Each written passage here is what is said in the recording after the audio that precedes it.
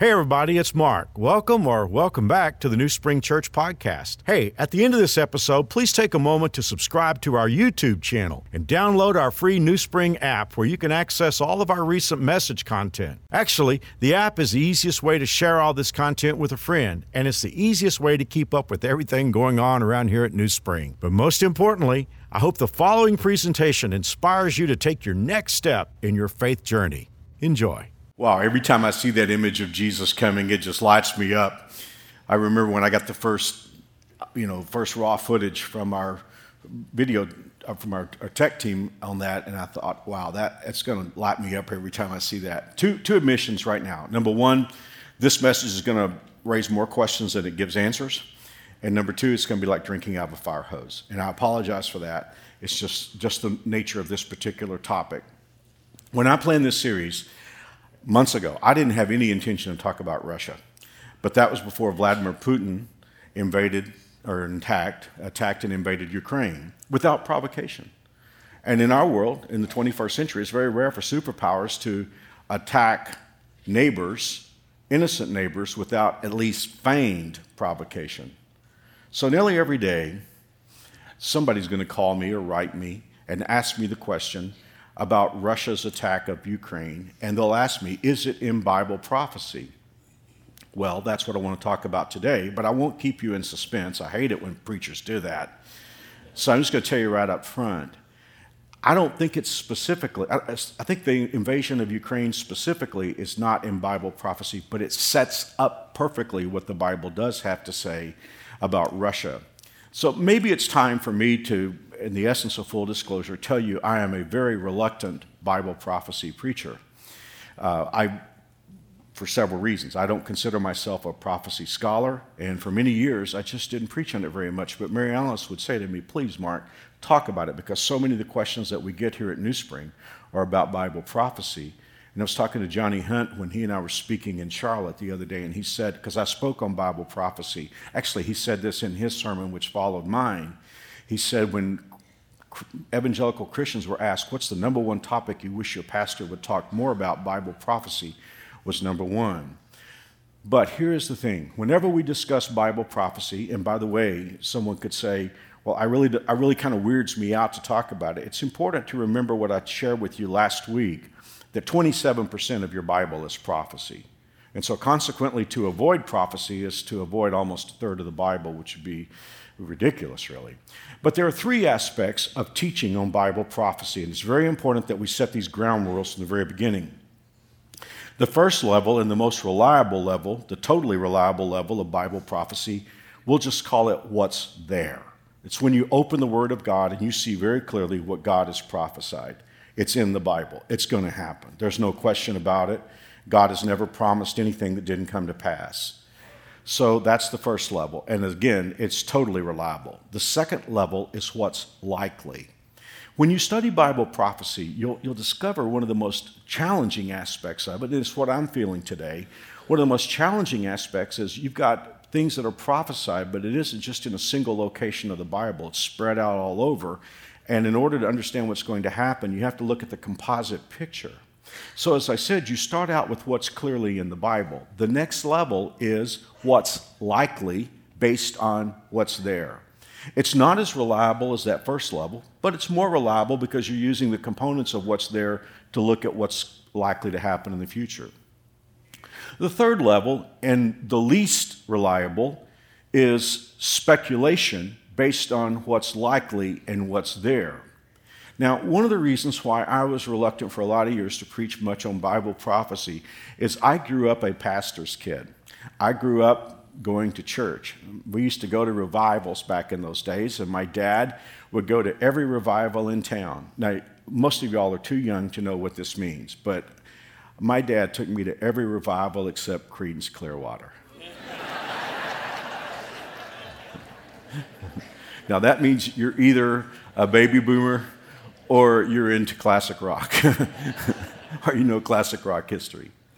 So I heard a whole lot of preaching about prophecy, especially because the times, we'll discuss just briefly today, all the things that were happening in that time frame that led preachers to talk a lot about prophecy. But I heard a lot of preachers do a lot of crazy things on stage to wow or to dazzle the audience's curiosity when it came to Bible prophecy. And here's what they would do. They would start with a little bit of what was there. They would stir in a couple of helpings of what is likely, and then they would put in a huge scoop of their speculation, and they would treat it all like it was truth. And the result was a lot of crazy junk got said in church. If I had $1 for every stupid thing I ever heard a preacher say, I'd be one of the richest people in the world. So here's what happened. I heard a lot of prophecy teaching that wasn't real. A lot of you don't even know who Henry Kissinger is. He was Secretary of State under Nixon, and he was involved with a whole lot of geopolitical negotiation. Well, I remember going to a sermon when I was probably about 12 years old, and I heard this preacher wax eloquent that if you took the numbers represented by Henry Kissinger's name, it added up to 666. Ergo, Henry Kissinger was the Antichrist. Poor Henry was not the Antichrist. He might not have been our best Secretary of State, but he was not the Antichrist. And then I heard later on, it's got to be Reagan, because Ronald Wilson Reagan, those all these 6 letters in each name, he's the Antichrist. I mean, I heard the craziest stuff in the world when I was growing up. And what happened? I mean, you know what happens. A lot of you were there. The message loses credibility. And it's not because this loses credibility, it's because somebody tried to wow an audience and dazzle them with stuff that wasn't true. And in the process of time, people just threw up their hands and said, I don't believe this stuff. Not long after I came to New Spring, many years ago, there was a guy who wrote a book called 88 Reasons Why Jesus is Coming in 1988. Now, I think he even had it pinpointed down. I think the date was in September. And so I will tell you, people were asking me, these are people that would come to me, Pastor, have you read this book? You need to read this book. And I'm thinking, I don't need to read the book. I don't need any more stupid in my life than there already is. But, people would come to me like, here's the thing, and I don't mean to be negative today. I never have understood why Christians would read so many stupid books and not read this book. I have some Christians saying, oh, you got to read this book. And it's like, I know the author, he's a nut job. But, why don't we just get into this book, So anyway, I had 88 Reasons Why Jesus is Coming in 1988. And I believe it was in September. And I've got to tell you, the night before Jesus was supposed to come, my phone rang off the hook with people just, please, can you come talk to me, Pastor? I got to get right before Jesus comes back. And they were confessing to stuff. People would confess stuff. They were confessing stuff up to the Kennedy assassination. And they were like, I want to get in church. And then, of course, he didn't come. And then they went right back to living the kind of lives they were living before. And I think the guy wrote a book called 89 Reasons Why Jesus is Coming in 1989. Just so you'll understand how I preach on prophecy, I want you to know that I stay with what I know.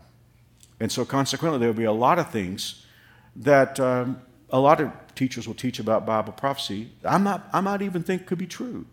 But I'm going to stay with what I know. And if I ever edge up to that second category of what's likely, I'll always set it off so that you will know the difference.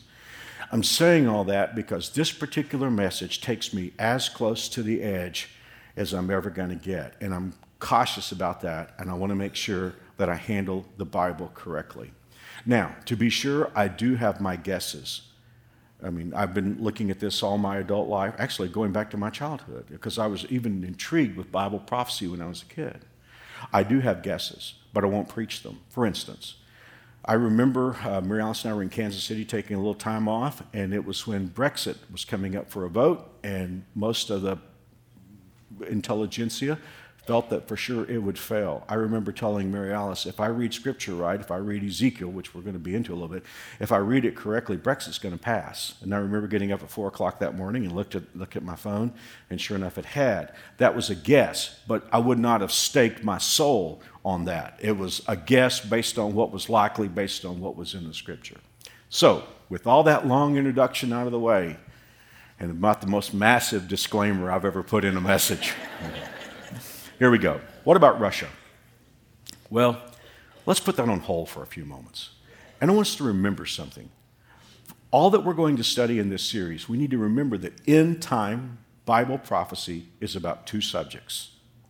It's not about, is the United States in the Bible? It's not about who the Antichrist is, or where that last days confederation that the Bible talks about that the Antichrist is going to lead. All those things are significant. But Bible prophecy is always about two topics. First of all, it is about Jesus, because everything that happens with end-time prophecy is a means to an end. God wants to put his son ruling the world in a kingdom that's going to last 1,000 years, and then after that's over, it's going to last forever. So everything that's happening in Bible prophecy is not about where the ashes of the red heifer are. It's about where Jesus is and how he's coming back. Now, the second topic by the way, I want to go over this verse. I gave it to you last week, but the Bible says the essence of prophecy is to give a clear witness for Jesus. So prophecy is always about Jesus. And if I preach any sermon about Bible prophecy and I don't wind up with Jesus, then I've failed you, and I've more importantly failed the Lord. The second topic that end-time prophecy is about is Israel, and specifically the city of Jerusalem, because Jesus is going to rule from Jerusalem. The Bible's totally clear on that. I loved it when we drove into Jerusalem 2 or 3 years ago, and we looked at all the development that was taking place in Jerusalem. I mean, when you go from Tel Aviv to Jerusalem, you're climbing, and like you come around these hills, and all of a sudden, boom, there's the city of Jerusalem. And I looked at it, I told Mary Alice, I said, look at all the cranes here. There's construction going on all over Jerusalem. So it's about Jesus and it's about Israel. Now, where are we in time? We are in a period of time that is we call it the church age, because starting on the day of Pentecost, God began to work definitively through the church. In the Old Testament, he worked primarily through the nation of Israel. Now, in the Old Testament, there were Gentiles who were saved, even though God was working through Israel. In the New Testament, there were many Jewish people who were saved. In fact, the church began with almost all Jewish people. So we are in the time period that we call the church age, but it is also called, and Jesus called it this, the age of the Gentiles. But here's what we must understand about end-time prophecy. God has unfinished business left to do with Israel. God, in fact, Daniel talks about this. If you're interested in learning more about it, you need to go back and find Clash of Dynasties 2, the Daniel prophecies. I talk about how that Daniel said there would be 7 years left at the end of this particular era when God would once again do great things in and with the nation of Israel. Last week, I told you 27% of the Bible is prophecy. Much of it that is left to be fulfilled is about the nation of Israel. In fact, the return of the nation of Israel, the reconstitution of the modern state of Israel, is the kickoff. This is not from me. It is not from some preacher. It is from Jesus. The reconstitution of the nation of Israel is the kickoff of the last days. Listen to this. In Luke 21:24, Jesus did a sermon that we call the Olivet Discourse. It is on Bible prophecy. Jesus said, Jerusalem will be trampled down by the Gentiles until the period of the Gentiles comes to an end. Well, we have seen that happen. In the last 7 years before the kingdom of Christ, it's not about us. It's about Israel. God has things to do with Israel, and the rapture is as much to get us out of the way as it is to rescue us. Okay, but here's the cool thing, 2022. The whole stage is being set up in our times. We're just the most blessed people in the world. I know it's a crazy world we live in, but we are so blessed to live in the very era where all these things are being set up. You say, Mark, how can you prove what you're saying? Well, when you look at the Old Testament prophets specifically, a great many of the prophecies are about Israel coming back and becoming a nation again. Israel lost their sovereignty in 586 BC. Babylonians came and took them away.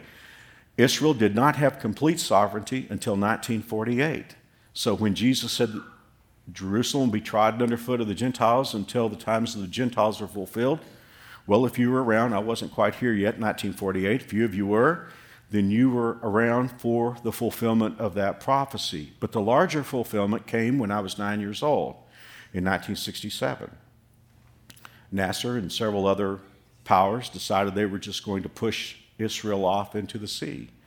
And there was what we call the Six-Day War. Really, I have a rabbi friend who said it really wasn't a six-day war. He said it was a 2-day war with Egypt, 2-day war with Jordan, 2-day war with Syria. But what did happen in the Six-Day War was And up until that point, Israel did not have the old city of Jerusalem. Well, in that conflict, in defending themselves, the Israelis wound up taking the whole city of Jerusalem. So for the first time in 2,500 years, what the Bible said over and over and over and over about Jerusalem being in Jewish hands came to truth. I love listening to the recording of the walkie-talkie message from that lead advance group that got into the old city. And there was that message that crackled on the walkie-talkie that said, the Temple Mount is ours. Yeah, 1967. You know, forgive the personal reference. I grew up a little bit of a skeptic in church. Not intentionally. I've always been the kind of person who wanted to see the evidence laid on the table. But I was in the front seat of the car with my dad. I was riding in the passenger seat. I was 9. I wasn't driving. And we lived in the south part of Fort Worth. We were going down to a little town called Everman, and we were going to make a visit. And Dad had the news on. And it was the first day of the Six-Day War. And I remember that the anchor was talking about how that Nasser had said they were going to push Israel off into the sea, and they had all of these Russian, Soviet-made armaments that Israel was not going to be any match. And the news account sounded like it was the last day of Israel's existence. And I'll never forget my dad turning to me, and I mean, he turned to me and pointed his finger at me, and he said, Israel will win, just like Joe Namath in Super Bowl III. He said, Israel will win, I guarantee it. The next day on the news, there were pictures of all of these Russian armaments left deserted and strewn out there in the Gaza, in the desert. You think that didn't have a huge impact on me?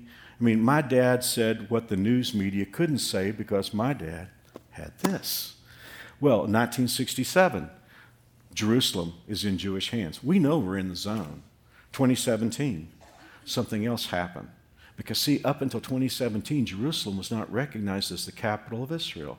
I remember Mary Alice and I were sitting at Bella Luna, and my phone buzzed, and I saw, and there was a message that said, prepare for a call from the White House. And I remember sitting at Bella Luna and getting a message from the president's son-in-law that said, just want to give you guys a heads up that we are going to move the embassy to Jerusalem. There's a picture. I had the privilege of going to Israel, and some of you will remember Gilad Katz, who was the Israeli consul general here in the United States. Remember Gilad came to New Spring? And it was a joy. He and I became really great buddies. And so he worked it out, really the coolest deal that anybody ever had. He worked it out where Mary Alice and I were invited to Israel as guests of the foreign minister of Israel. And that's great because they paid for it. And it was really, really wonderful. And so here's a picture of Gilad and me in Jerusalem right under the seal of the United States of America in the embassy in Jerusalem. By the way, Gilad called me the other day. He's running for Knesset over there. So I'm praying for him. In any event, what does all this have to do with Russia? Hold on a little longer, because you're going to need this for that to make sense. Remember what Jesus said? Jerusalem will be trampled down until our era ends. Well, that started, as I shared with you a few moments ago, in 586 BC, the Babylonians. And after the Babylonians overran Jerusalem, then it was the Persians, then it was the Greeks, then it was the Romans, then it was the Persians again, the Byzantines, the Crusaders, Muhammad, Saladin, Ottomans. Listen, Jerusalem has been captured and recaptured 44 times in that 2,500 years. But your Bible says there would come a point where it would never happen again. And I can tell you, you have lived to see that point where Jerusalem is never going to be captured again. It is never going to be out of Jewish hands ever again. Just like my dad told me, I guarantee it. I guarantee it. With that in mind, go to the book of Ezekiel. And if you have your Bible, if you have an electronic app, let's go to Ezekiel chapter 37. Ezekiel is a large book. He is one of what we call the major prophets, not because he was more important, it's just one of the large books of prophecy. He was a contemporary with Daniel, which means that he may have been carried away into captivity by the Babylonians just like Daniel. Scholars think he might have been carried away to Babylon and then allowed to return back to Jerusalem. That's over my head. I don't know. And here's my big regret today. I need about 30 hours to even just touch the hem of the garment, and I've got about 15 minutes. So we're going to see what we can get in just a few moments. We're going to fly over an awful lot.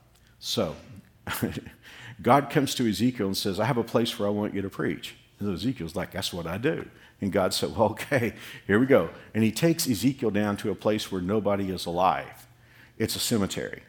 And it's a valley, and it's filled with bones. And not only filled with bones, it's filled with very dry bones.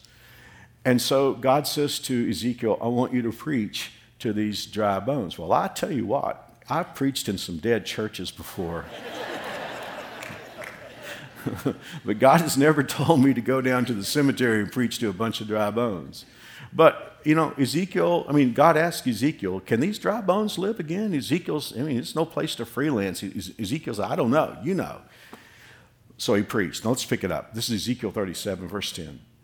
So I prophesied as he commanded me, and breath entered them, and they came to life and stood up on their feet, a vast army. Now, we didn't read the point about the hip bones connected to the thigh bone.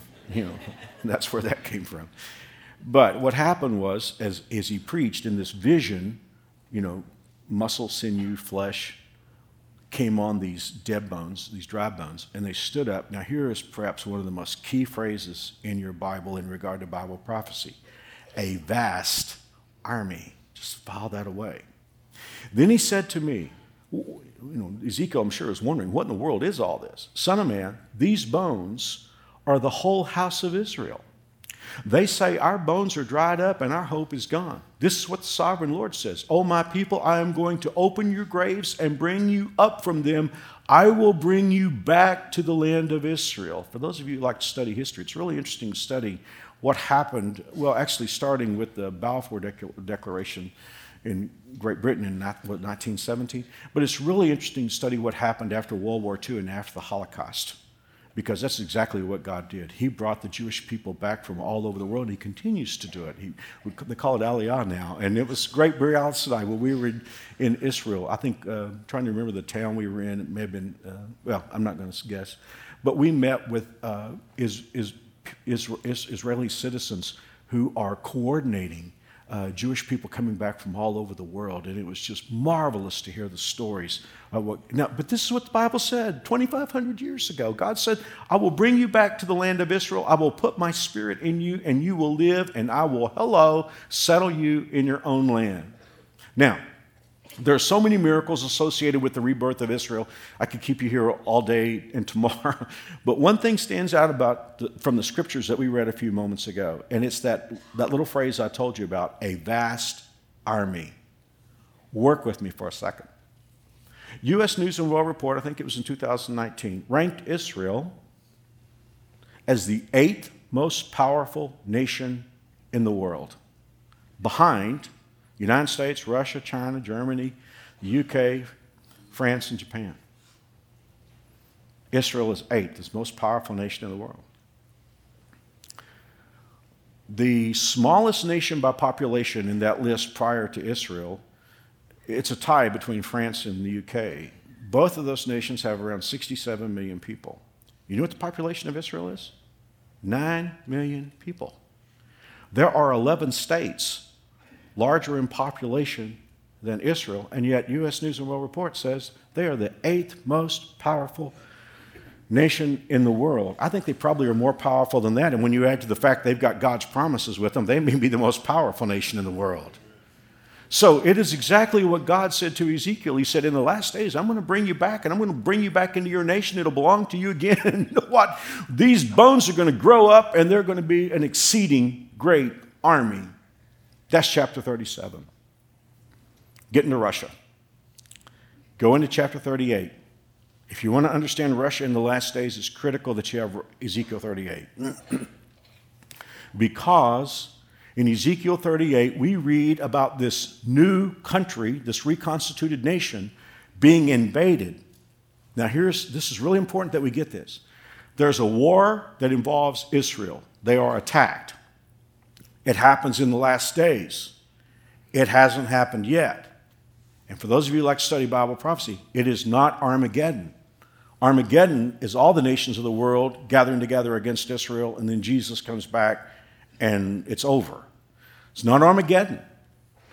It's a coalition of nations led by a despotic leader, and this despotic leader is not the Antichrist. So this is another war. It happens at a different time. Now, here is as far as I'm going to get out in front of my skis. I do not see this war, I never have seen it happening at the end of the tribulation like Armageddon. From what I can pull from Revelation 6, which is where the tribulation begins, from what I can pull from Revelation 6, I see it either right before the tribulation starts, right after the tribulation starts, or I see it maybe being the event that kicks off the tribulation. So, what do we have? Let's look at this invasion. Ezekiel 38, first verse. Son of man, that's Ezekiel, turn and face Gog. Gog there is probably the title of a leader. Gog of the land of Magog. Well, I'm going to give it away right now. We're talking about Russia. If you look at where that was in those days, that'd be Russia. Son of man, turn and face Gog of the land of Magog, the prince who rules over the nations of Meshech and Tubal, and prophesy against him. Give him this message from the sovereign Lord. Gog, I am your enemy. Whoa, that'd be a hard thing to hear from God, wouldn't it? So to this despotic leader, God just says, just so you'll know, I am. You think Israel's your enemy. I am your enemy. I will turn you around, put hooks in your jaws to lead you out with your whole army. Persia, Ethiopia, and Libya will join you too with all their weapons. Gomer and all its armies will also join you along with the armies of Beth Togarmah from the distant north and many others. Now, here's the thing. We understand that there is a coalition of nations. It is led by one particular country that I've already told you is Russia. And just so that we'll understand, there are two key phrases here, just so we'll understand all this. Notice two things that God says to Ezekiel. Number one, from the distant north. Get a map, look at Israel, look at what's distant north. And then the second thing, in the distant future. So in other words, it wasn't going to happen in 536 BC. It wasn't going to happen in 1000 AD in the distant future. We know already that's our times. Now, this talk that I'm going to give you real quickly, we could take 30 hours and wouldn't even get started. So I'm just going to give you the summary. The Gog guy here is a leader that God names Gog. Most likely it's not a name, it's a title, and a coalition of nations. One of the things that can be a challenge to us in 2022, it seems to happen in our times, but the names of the countries were given so that Ezekiel and his audience would have understood them in those contemporary times. So who's involved? If you look at the land areas named in Ezekiel's time and looked at them on a modern map, here's what you would come up with. You would come up with Russia and parts of Central Asia that used to be part of the Soviet Union. Russia leads the invasion. Gog is their leader. Possibly Turkey. And it is sort of interesting to watch how 20 years ago, Turkey was firmly in the NATO camp. They're waffling a lot right now, and that's because 50% of Turkey's energy comes from Russia. Definitely, without question, Iran. There never has been any question about this. Persia is Iran. It was Iran as recently as 100 or so years ago. And several areas now that are controlled by radical extremists.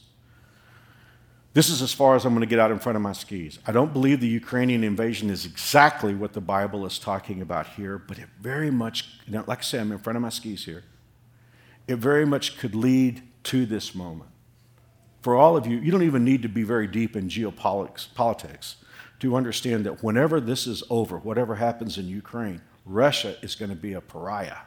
They're going to be an outcast. As I said at the beginning of this talk, superpowers don't invade neighbors without any provocation or without at least claiming that there's provocation. Ukraine is a completely innocent nation. They did absolutely nothing to warrant what Russia is doing. When this is over, Russia's going to be an outcast among nations, and they deserve to be. Or at least, I'm not talking about the Russian people, I'm talking about their leader. And by the way, I'm not saying that Putin is Gog. There's what's there. There's what's likely. You could sure make that guess, but you could also be wrong. I don't know. So why would Russia invade Israel with this coalition of nations? Well, perhaps they'll see it as a way to rebuild their reputation.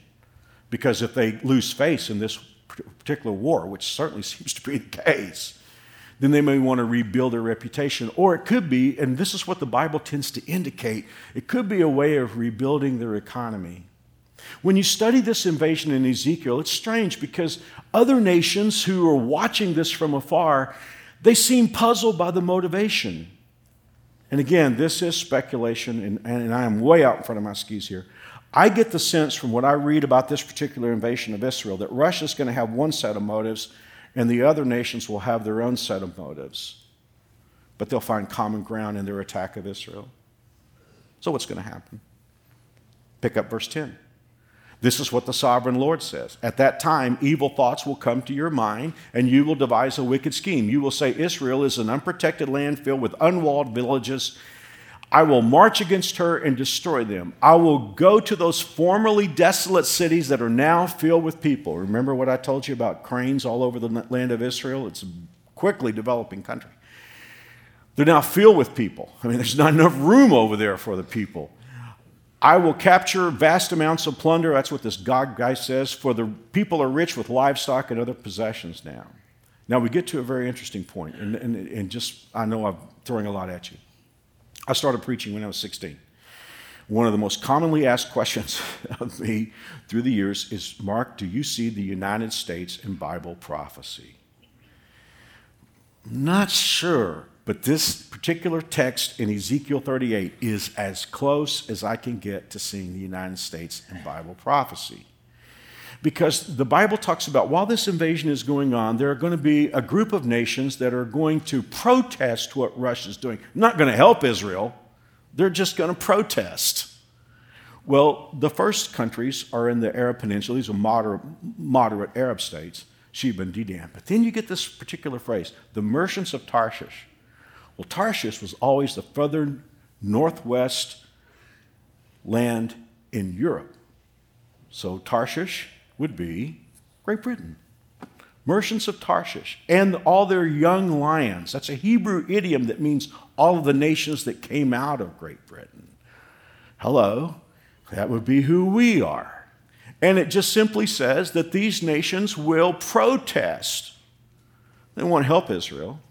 They'll just lodge probably a protest at the UN. I don't know if the United States is in prophecy at the end. I get asked that question a lot. And I don't really see us much. And that could be for one of three reasons. Could be that at the end, the United States doesn't exist anymore. Or it could also be that 5 minutes after the rapture, the United States is going to be a very different nation. And I think at that point, it'd probably fall right into the Antichrist and his coalition. And this is the third one is the one that intrigues me the most, and it's just a guess on my part, but it could be that God has left it open to us. Perhaps he's let us decide who we're going to be and where we're going to be. Well, Israel clearly is all alone. They're invaded. What happens here? And by the way, always remember this, Jerusalem's never going to be captured again. God said it. I love this. Ezekiel 38:18. This is what will happen in that day. When Gog attacks the land of Israel, my hot anger will be aroused, declares the sovereign Lord.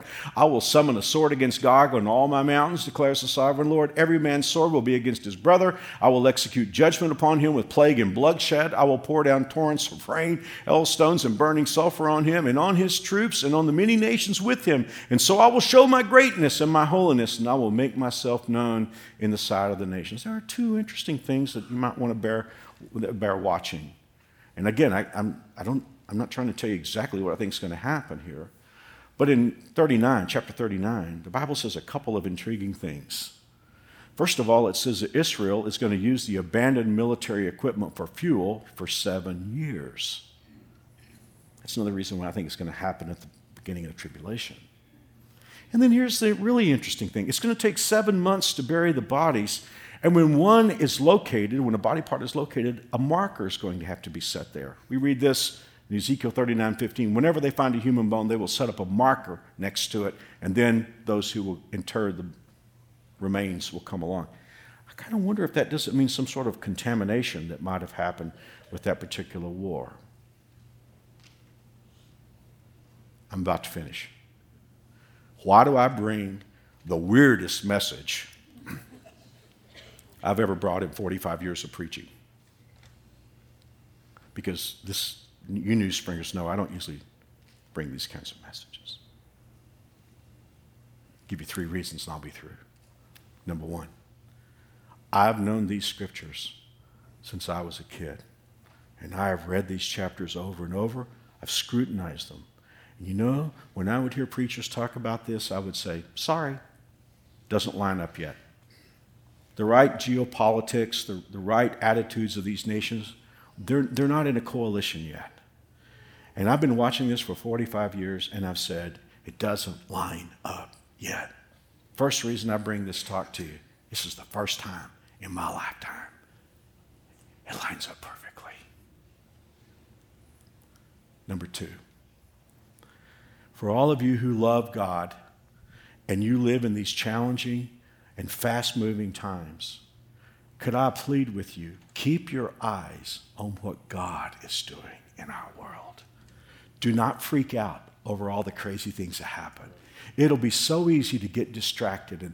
And I have friends who watch the news, and I've got some friends on the left, and they watch their particular news channel, and I've got friends on the right, and they watch their news channel. And whenever I talk to them, I mean, it's like they're saying, Mark, they look at me like I'm sort of pathetic. You're just not up to date on everything going on in our world. Listen, I know this world is a mess, and I know that a lot of crazy things are happening. Jesus said they were going to happen. So I'm a follower of Jesus Christ. My eyes are on what God is doing in the world. God is doing great things. I'm not headed for the end. I don't even like that term end times, because these are the beginning times. We're about to experience the world the way God meant for it to be. So you know what? I don't have to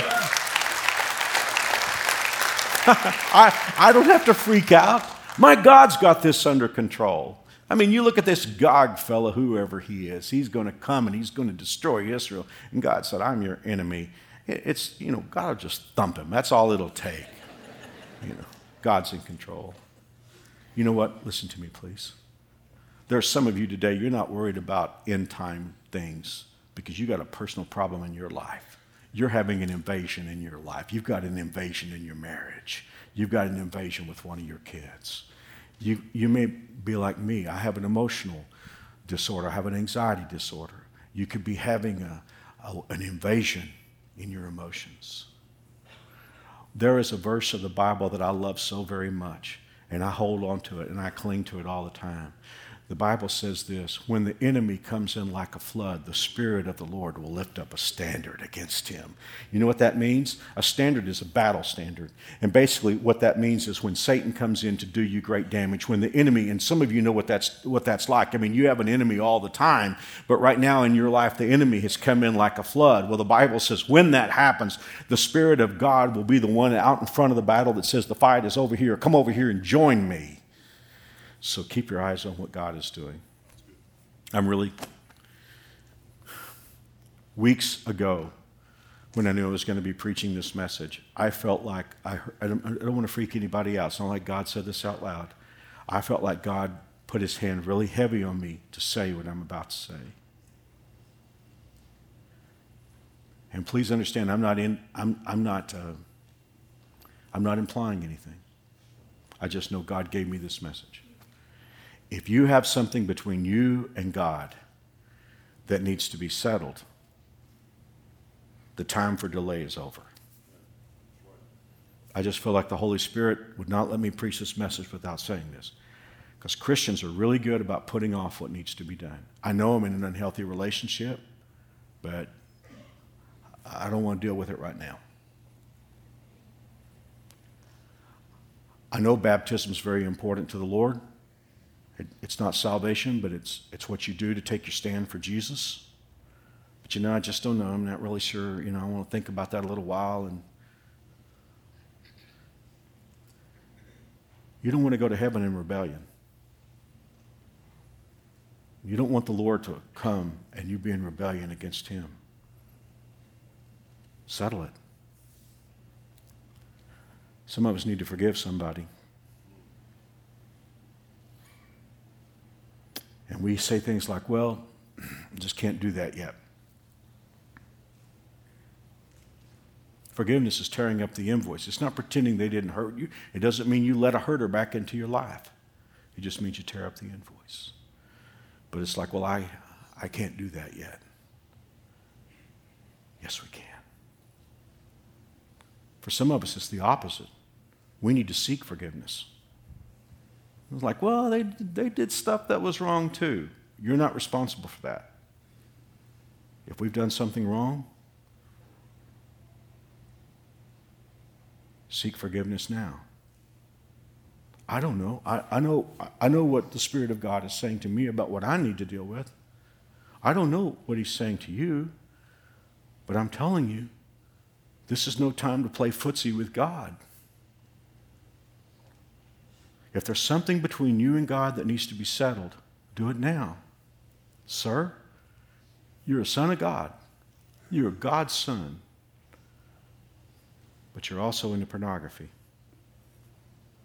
And you're filling your mind with stuff that is weakening. It's like your spirit is constantly hemorrhaging, and you can never be what you need to be. Deal with it. Deal with it. Some of us have an attitude of anger. We've let anger build up within us, and bitterness. Maybe this is the best way I can say it. If Jesus is coming and I'm going to meet Jesus, I want to meet Him with my windows clean. I don't want to meet Him with my windows dirty. If there's something dirty on my window between me and Jesus, I want to deal with it now. And finally, if you're not sure that you're going to heaven, don't put it off. Don't wait. I mean, why wait? Why wait to receive a free gift? Why? I mean, if you get a gift and it's got eternal life in it, and you can be a daughter of God or a son of God, and you can have everlasting life and forgiveness of not only the sins you've committed, but sins you may commit in the future. I mean, if you could have that as a gift. I mean, I've talked to people before. I've shared the gospel with them, and I said, "Would you like to accept Jesus today?" Well, think about that for a while. What they mean is, I'm going to delay. And to delay is to tell God no. I don't know if Jesus is coming back this year. I don't know. He may not come back for 100 years, for all I know. I just know I want to be, like He said, to be ready. Let's close out the service right now. If you're here today and you say, "Mark, I may not even be sure I'm not sure if I'm going to heaven," or, "Mark, I've never really understood what it involved." Well, here's the thing. It is a gift. It's a free gift. It's something that you just ask for. And that's why the Bible says whoever calls on the name of the Lord will be saved. Here's what you need to know. God loves you more than you can ever imagine. You are a sinner like everyone is. Jesus came into our world. He lived the life you can't live, and then He died on the cross to take your place. 3 days later, He arose from the grave, and what God is asking you to do is to trust that message and commit your life to Jesus Christ and depend on Him to help you live the life that you can't live by yourself. So whoever calls receives. And so here's what I'm going to do. I'm going to lead you in a prayer, and these are simple words. They're not magic words. They're just words that ask. I'm going to pray each line slowly. You can decide if you want to say this to God. It's not the words. It's what you feel inside that matters. You don't even have to pray out loud. God hears your prayer if you pray even silently. So here we go. Dear God, I am a sinner,